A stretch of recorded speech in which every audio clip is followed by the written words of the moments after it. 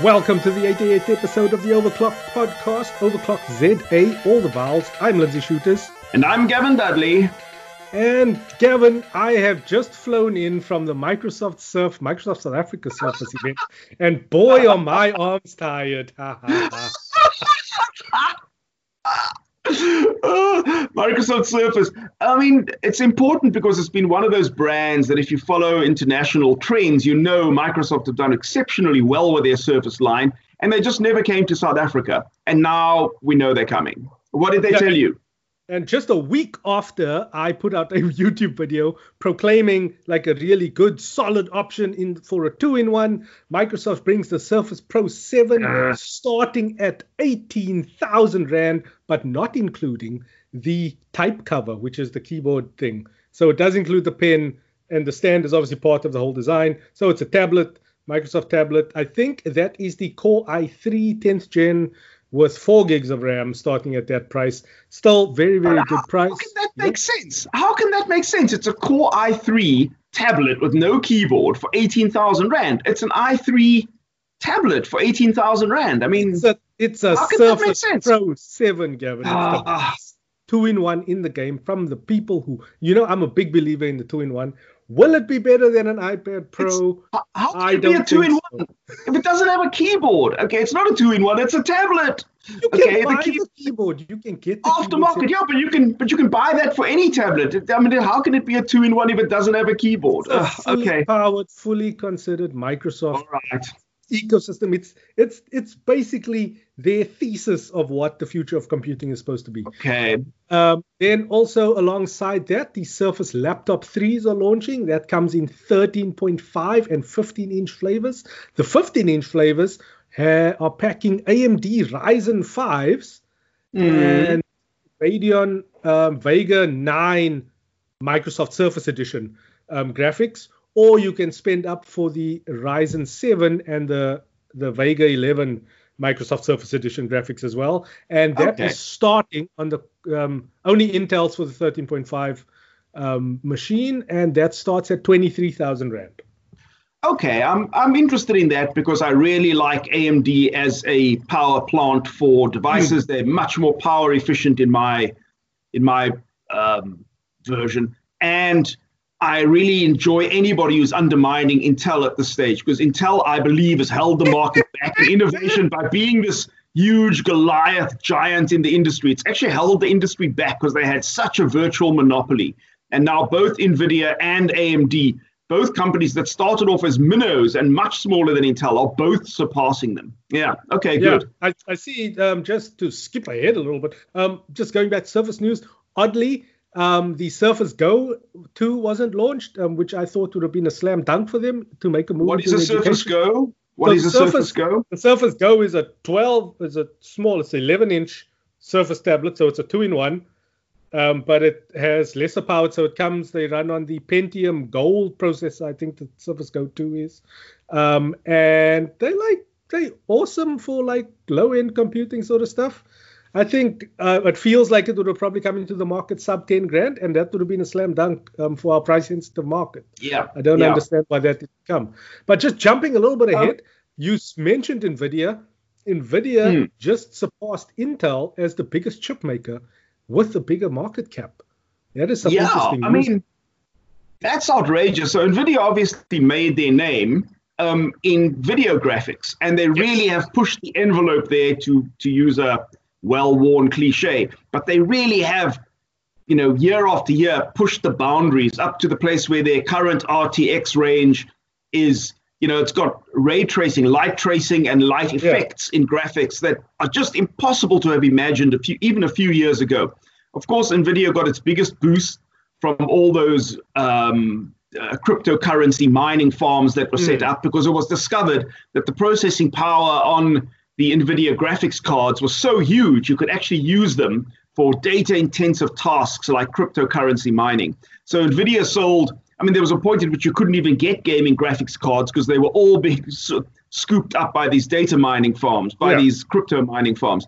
But NVIDIA just built such a solid reputation in gaming, and then slowly diversified what it was offering in its chips. It started offering gaming devices and many other things. like the NVIDIA Shield. It's like a like portable gaming device and so on. And it doesn't surprise me at all that they've surpassed Intel. I mean, this is now just the market valuation of the company. Yeah. And I think Intel has repeatedly disappointed the market from being, the market leader and the champion of microelectronics for like 20, 30 years. Suddenly, they just could not compete with Qualcomm, who owned the cell phone chip market, and various other RISC-ARM chips that came to market. And then Apple's chips surpassed them too, until eventually Intel was like in fourth place, in processor development. They couldn't get their process down to 7 nanometer and so on and so on, like everybody around them did. And you were wondering, what the hell are they doing with all the money if they've got the smartest people, the most money, and they just can't compete? What are they doing? So yeah. But NVIDIA is very valuable, or at least their valuation is really keeping up because of all the work they're doing with the powering autonomous vehicles and a lot of things that they're doing with like other AI applications and hardware acceleration. Like they're just using what they learned in making like really, really tiny circuits for graphics, and they're just extrapolating that out to like near quantum level computing, and that's just, it's gold for the AI processing that we need right now. How about this for an idea? An NVIDIA phone. It can't be far off. We already have Asus and Acer and others making hardcore gaming phones. What about an NVIDIA phone, where graphics is heavily optimized for gaming? Especially if we end up with these, server-side gaming streaming services. NVIDIA would make a perfect client-end device for that. I know AMD are getting into bed with Samsung. I would not be surprised if the Note 20, which is launching on the 5th of August, does bring with it that AMD co-developed new graphics cards. At least graphics, GPUs, sorry. Right. So like graphics cards on a phone. But I mean, gaming graphics for phones, I think, are going to become a thing. I think they're going to become a thing, mainly because there's so much processing power in the phone now, and because it's becoming easier and easier to dock the phone with a TV, with an external screen. If we end up with, game streaming capability, then the capabilities of the phone are going to matter quite a bit more. Just want to recap for those who missed when we segued into the segment. The market cap for NVIDIA is now $258 billion. The market cap for Intel is $246 billion. So, we're counting in billions of dollars, obviously, which is no trivial thing. But you've got to understand, Intel dominated this market for longer than 30 years, dominated this market. They owned everything there was, in chip making.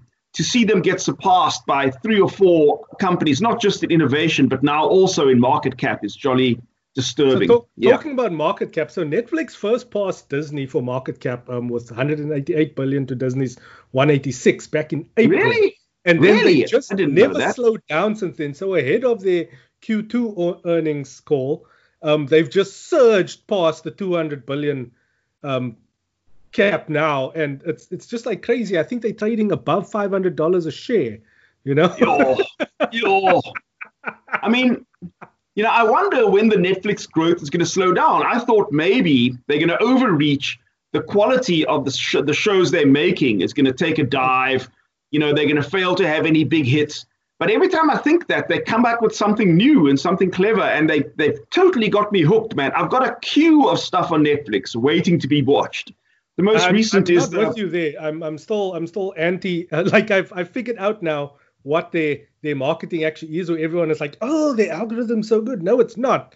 They just try and serve you all the trash that they upload, all like everything that's trending. It's like, Lindsay, you might enjoy this. No, I won't. I have no interest in whatever you are doing. Like the emails. Dude, it's getting irritating at this point. No, but they figured out that I want to watch shows from the 90s. So they keep, where they get this old back catalog stuff, like, Star Trek Next Generation and all that kind of thing. Yeah. And they tell me, oh, here's some stuff you might want to watch that you've already watched, 20 years ago. And so there's that on the one hand. Then I watched the new Charlize Theron movie. Yeah, we should call her Theron. Theron, or whatever we call them in South Africa, Charlize. She wasn't especially good in that, but the movie was super hectic, frenetic, major fight sequences. And it was kind of really just like built like for a sequel. But I mean, they got money to throw at these things. They had me delighted to be watching this. So, they're doing something right. So they added 15 million subscribers in Q1 of 2020, which is incredible. And like the big downfall for Disney is even though they've launched Disney Plus, like there have been no big Hollywood movies clearly because no one could go to the movies. Yeah. So that kind of brings down their shine a little bit. It just takes a little bit of that sheen off of them. The investors are not so like big into it because they're not pushing out Marvel movies. They're doing none of those. Talking about awesome content, the new Tom Hanks movie on Apple TV Plus is so good. Tom Hanks movie on Apple TV Plus. Okay, right. I heard about this. What is this about again? Tell us, just in brief, because we're getting into the weeds a bit. In brief, what is it about? World War II stuff, and it's just hyper focused on like naval battles, and it's just like it's an hour and a half of just intense Tom Hanks blowing it out the park. It's just brilliant. And like I think Apple TV Plus are finally finding their stride in terms of content delivery. Yeah, I agree. I mean, I have to concede that ground. Actually. Yeah. I mean, they started off with like 5 shows, and then a week later it was 10 shows, and a week later it was 12 shows. Then it was, half of this is crap. But then in amongst the 20 odd things that eventually made it into the bouquet, you find 2 or 3 gems that are really working for you. And that's what they set out to do. And I think they're probably achieving that. I wonder how the Oprah book thing is going. I wonder. I don't know. I don't watch that. Yeah, we don't watch that. Yeah. Just briefly dipping into Apple territory. I've been playing with the iOS 14 public beta. Haven't put it on my iPad though. I think with iPad, why iPad didn't get enough love. iPadOS didn't get a lot of love with a 14 update. I think I'm 90% convinced that the next big change for the iPad is going to be a proper desktop mode. I might be living in a fantasy land, Gavin, because this is me just projecting what sure. But I think it's moving that way, especially with the big ARM announcements that they've made. But yeah, so widgets are okay. It's great to see that like all tech reviewers everywhere who are using widgets have like a big weather widget on the first homepage, and on the second homepage is a big calendar widget, like just the upper.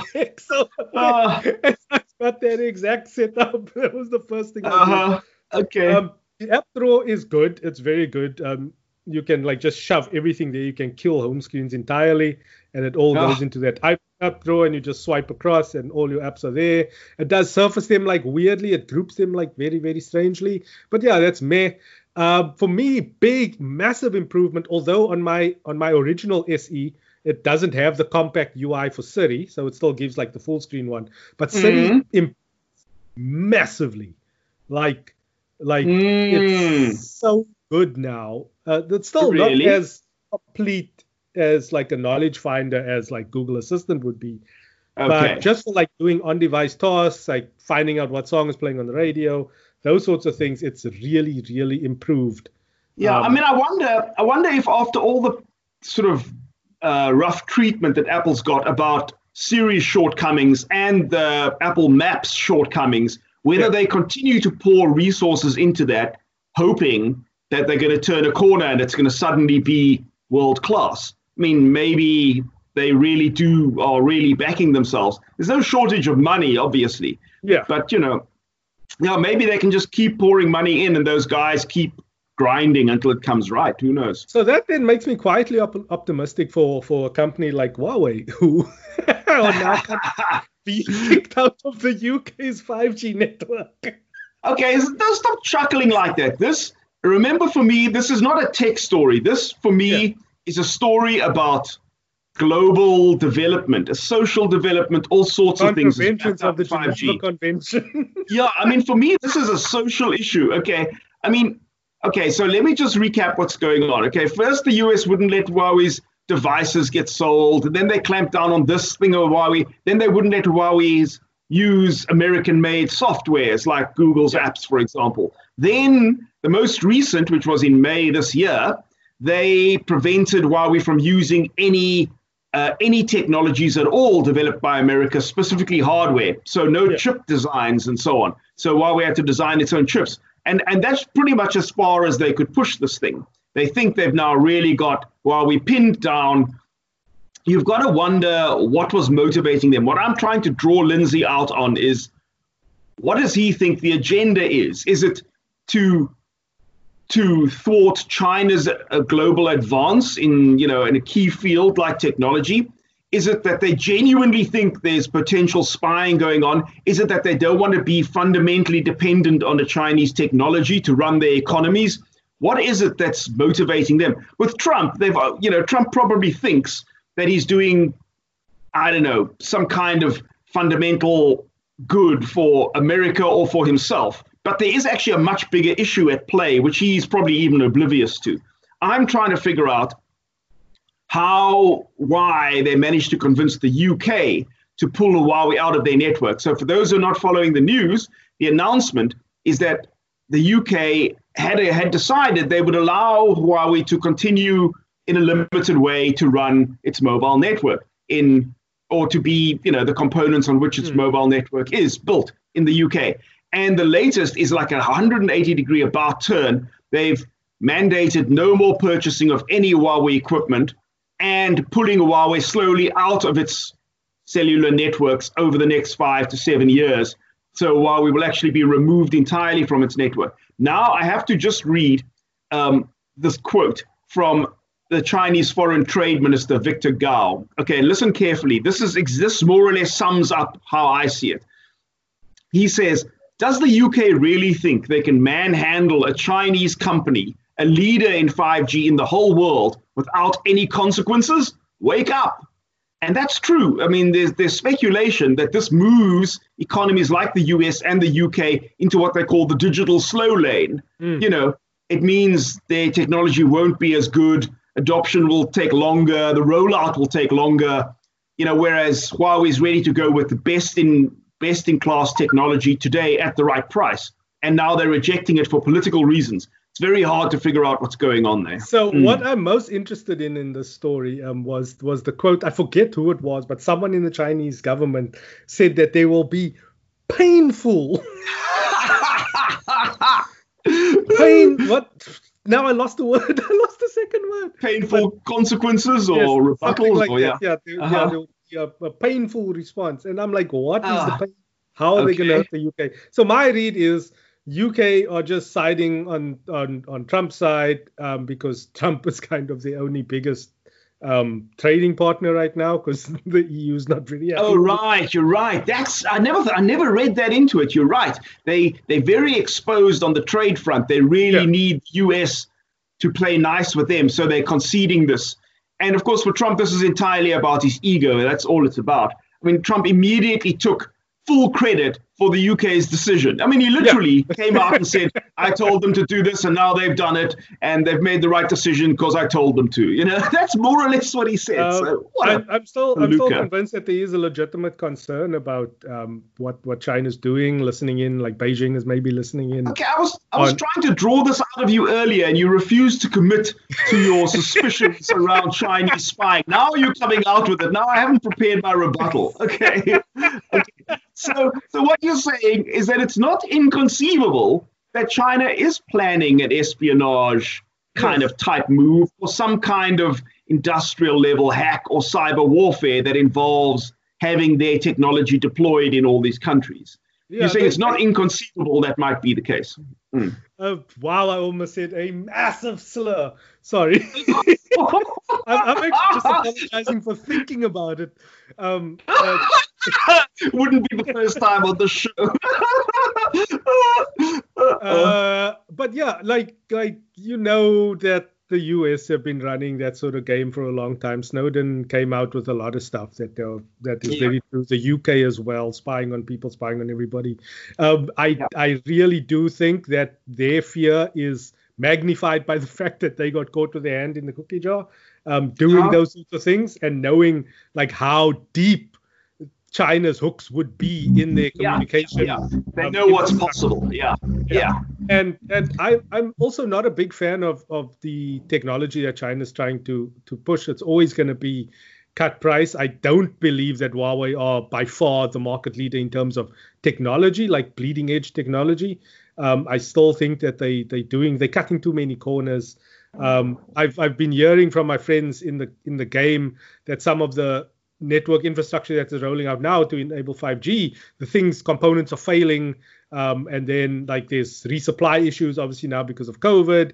There's like legitimate like those sorts of standard dealing with a Chinese company that cut too many corners problems happening in the market. I disagree with you, man. This stuff has already been deployed in a whole lot of markets where it's holding up just fine. If this was a widespread problem, it would be making the tech news headlines by now, you know. Also, I mean, the Chinese in-house 5G expansion plans are phenomenal. I mean, the way they're rolling out 5G inside China, and that's largely on the back of Huawei technology. So even if they just use that as a proving ground to, you know, to test their stuff and make it roadworthy, you know, I think they are industry leading by a substantial margin. Whether that will matter or not, it's like VHS versus Betamax. It's quite possible VHS will still win, and Ericsson or Nokia or somebody else with 5G technology will end up running the show. But it won't be because they had better technology, I don't think. I don't know. It's currently an arms race. It's becoming like a colonial sort of thing right now. And the UK and the US don't want to fall behind to China. So they're just going to aggressively price them, or at least not price them out of the market, like just squeeze them out of the market and give other guys a bit of a leg up. Like that's my situation. Moving along. So I'm quietly optimistic that Huawei will be able to greatly improve their offerings, like their own AI assistant thing and their app gallery, to far and beyond meet the requirements of like the modern mobile consumer, mobile accomplisher, as viewers like to say. I'm still waiting for my P40 so I can put it to the test. But yeah, moving over to like switching to the iPhone again to try and just live in that life, get to grips with iOS 14's little nuances, has then showed me that maybe I put too much value on like having access to Google services.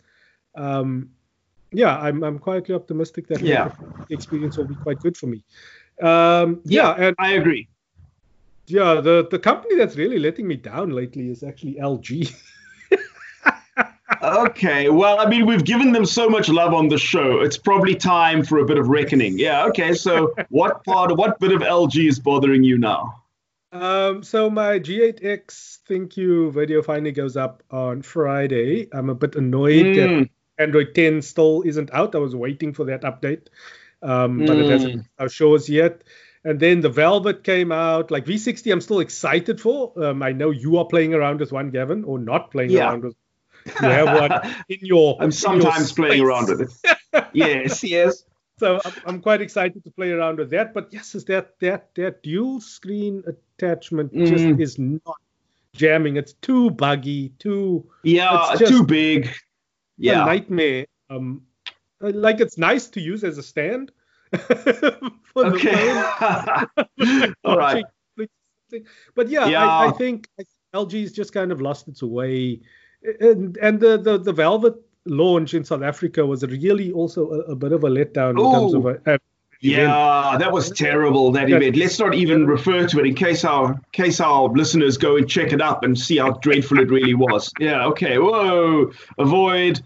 Yeah. Okay, so Velvet that we keep referring to is LG's version of a mid-range 5G phone, which is going to be about 15,000 Rand, which is not what you'd ordinarily consider a mid-range price. To me, mid-range is 5, 6, 7 grand. But for 5G, that's kind of what you pay. We'll see how much Samsung's going to price its A51 5G devices whenever their 5G devices get here. I think there's some issues that they're having with the network operators trying to get deals. I think they're coming in a little bit too high on those pricings. I must say the currency is also really hurting all our imported products. When I look at what things cost, man, there's just this kind of 20, 30% surcharge being added on to what I remember things costing. Handsets, laptops, all forms of tech. It suddenly appears to me to be good 20% more than I remember it costing, which I think can only be our currency really suffering. And then in wearable news, Gavin, Garmin has put out solar charging capabilities on some of their outdoor watches. So Phoenix, which is like the high-end outdoor watch, and then they like surfing one. I forget the product names, but yeah, those are all coming now with solar charging, which is great. So it means that you can go a little bit longer on your run. Now, hang on. If I remember correctly, I mean, they pioneered a technology where the solar panel actually lies under the face of the phone. Is that right? So there's a face of the phone, face of the watch. There's a face of the watch that you look at when you're looking at the watch, but below that is a photovoltaic cell which still absorbs light through the surface. Is that correct, or am I wrong? So have they got actual little cells? These PV cells are actually they're transparent and they're laying on the glass. Oh, you mean under the glass? Though, yeah, obviously. just under the glass. Yeah. So you're looking through the photovoltaic cell to see the face of the watch. Okay. Yes, maybe I misunderstood what they were describing. Maybe this is what they've always had. Okay, very cool. Casio's kind of been playing this game for a long time with their tough solar stuff on the G-Shocks. But there was then I think those photovoltaics were like the watch face. Obviously, those weren't digital displays, or at least some of them were. But yeah, you get what I'm saying. There's enough room for them to like fit the PVs on there. So yeah, like I dig that sort of innovation. Correct me if I'm wrong here. I'm imagining that even if this photovoltaic cell on the Garmin watch is really tiny and is not fully optimized and whatever, the fact that it's constantly in sunlight means there's a constant trickle charge, which means that the watch may never run down. Is it possible that it will be so good that it will never need to be recharged at an outlet? So what Garmin does is they do the rooftop test. So they just kind of leave their watches on the roof of their headquarters. And the engineers came back like they forgot about the watches actually, and they came back like a month later, and the things are still running. Yeah, you see, this is what I'm thinking. I'm thinking if you're just wearing this watch in the course of your working day, it's constantly exposed to some or other form of sunlight, all the time. So there's constant trickle charge going on. Sometimes it's more, sometimes it's less, but I reckon they can probably optimize the watch's functions so that it can get away with never having to be recharged. I reckon they could. Even if it doesn't launch that way, I reckon that's, within this year, we might see something like that, I reckon. That would be pretty cool, eh? Yeah. I don't think it'll hold up that well with like the power draw of GPS. But talking about the power of the sun GPS. And the power of renewables, we are currently obviously facing load shedding. And there was some interesting commentary on Daily Maverick where they did a nice little look back, like timeline from 2007 all the way to now, all the bungles that have been made on the Eskom side and all that. But then I did some just rudimentary back of the freaking napkin calculations on my side, and I was like, we've been battered by a couple of cold fronts right across the country over the last couple of weeks, and it coincided nicely with when the load shedding started.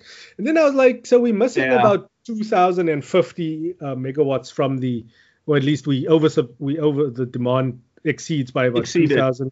Yeah. So like there was a couple of power plants that tripped and all that stuff. But if you tally up all of Eskom's wind farm projects and then all the IPPs who are using renewables, wind and solar, they come out to like about 1,900 megawatts. And how much electricity have they been generating over the last couple of weeks while the storms were blowing in? Very little. Okay, this is why you and I keep coming back to one of the few things we agree on is that nuclear power might still be the way to go, right? It is. We need a lot of power, we need it reliably, and we need it fast, right? And I mean, we've one of the few things we agree on. We argue a little bit about whether pebble bed is the way to go since we own the intellectual property. Reactors are the best thing in the world. Yeah, that's the thing. We more or less agree on that too.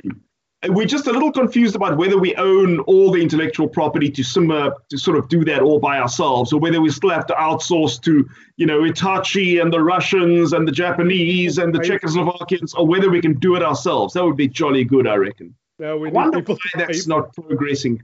But on that subject, I heard asked on the radio today, they asked Eskom spokespeople, what did you do during the lockdown when you had ample opportunity to fix all your stuff that was wrong? You had a couple of months to go and fix it, when demand was super low. What did you do?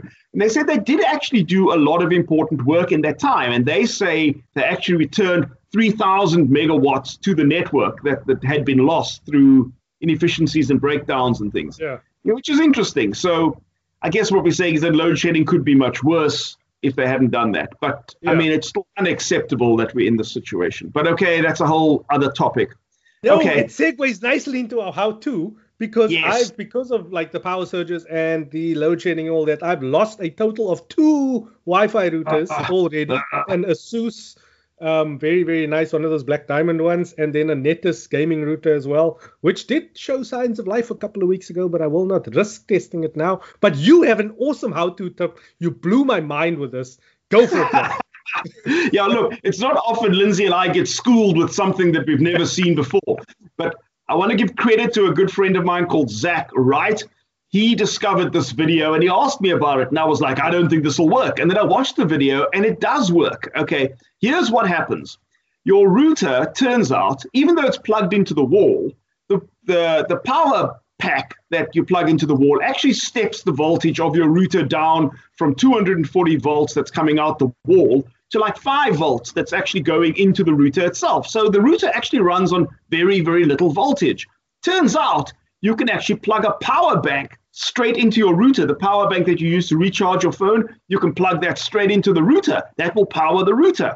And if you're using ADSL, the ADSL line stays active even through the power outages, because the whole telephone grid runs on its own own electrical power supply. So your ADSL can actually stay up, and your Wi-Fi will stay up through a power outage if you get a power bank and plug it into your router. Isn't that clever, right? Okay, so the one catch is that the power bank outputs USB, obviously. You know, there's a USB, you normally plug the USB cable into the phone and into the power bank, right?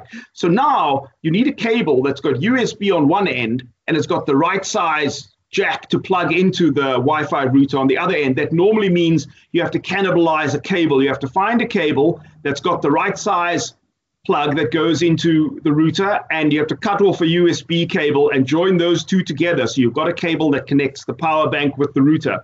I did this. My experiments were unsuccessful because I didn't check my plug sizes carefully to start with. So I ended up chopping a whole lot of cables that were then incompatible. But I've seen it done. It does work. You can power your router with a power bank.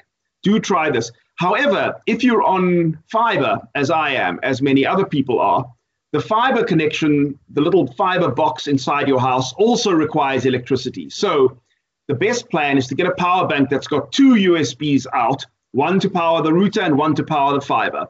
I'm in the middle of preparing cables to pull this whole trick off. I'll let you know how it goes next week. Okay, good luck with that. So I'm on LTE, and the other day I had a recording for another podcast that I do, and we were scheduled to have load shedding, and then it was like 10 minutes past load shedding time, and I was like, maybe I can still do it at the scheduled time. And then 5 minutes later the power went off, and then I just took the SIM card and put it into a phone.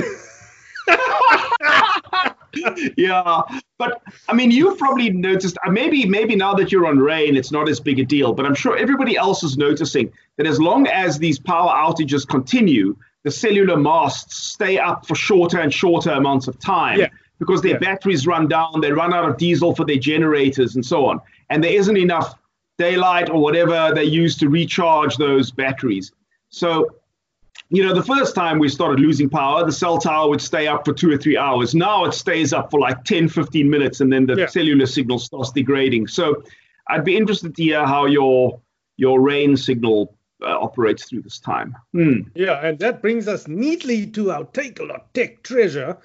And mine is a wonderful set of 2 load-shedding LED 7-watt rechargeable bulb B22 Bayonet Twin Value Pack. So these are little... This was super cool when you described it to me, man. This is so cool. I so badly want this. LED light bulbs. They just look like normal LED light bulb bayonet. So you put them in like your lamp fitting. My wife has one on her bedside lamp. We just bought it as a fluke. We didn't even know it was one of these. And it just has like a little battery inside it. So when it's on, it like just charges. So you don't have to switch anything on. It just, if it is on while the power goes off, it just stays on. And these last for about 4 hours of battery backup light. And then they just work on the normal switch for the lamp, so you can switch it on and you can switch it off. And that obviously recharges its battery when you've got power. Its battery recharges again. Yeah. Okay. I don't know how, because it even works if the power is off and you put the lamp on. So I have no idea what is going on. That's so cool. So it's got a failover system. When your mains power drops, it kind of knows that it's lost charge and it fails over and the light bulb turns itself on. How cool is that, man? Very cool. And the price there again, you say? 248 Rand. It's 30% off right now. I don't know for how long, but yeah, go get it on Takealot. Did you say it was a set of 2 for 248 Rand? Yes. And it's 228 Rand if you use the Takealot app. Right. And that's for 2 of these bulbs. So you can put one in the lounge, one in the bathroom, one in the bedroom, whatever your plan. Yeah. Okay. Very cool. Nice touch. I don't have anything as cool as that. The best I could do was a pair of Sennheiser headphones. I'm the biggest Sennheiser fanboy. It just has the right kind of sound quality for me. Sennheiser. It's a European sound. It's German. It's not unexciting, but it always in control. Never loses its mind. Sennheiser renowned for its sound signature. And these Bluetooth headphones are the HD 350 BTs. So these are comfortable over-ear headphones. It's towards the bottom of the Sennheiser range at 1,500 Rand. But I promise you, once you've heard a pair of Sennheisers, it becomes very hard to listen to any other kinds of headphones because the sound quality, it's all about the sound quality. So these are the Sennheiser HD 350 BT wireless over-ear headphones. Super comfortable, great quality, and not too expensive at 1,500 Rand. That's the best I can give you at this time. Awesome. Gavin, as I said, G8X Think Q video going up on Friday on That Opinion Guy on the YouTube. I am Lindsay Shooters, Sharpshooters on social media, SharpSchutters, and thatopinionguy.co.za is the website. And I will catch you next week, Gavin. All right. I am working on a story which we've covered so many times on the show about Huawei's new phone platform and what it's going to become in the future if it doesn't have access to Google services. And I mean, I've done this several times, but I think this could be a very big, important moment for the cellular industry. I've looked at my top 10 apps, how I fared trying to get those set up on the new Huawei phones. Okay.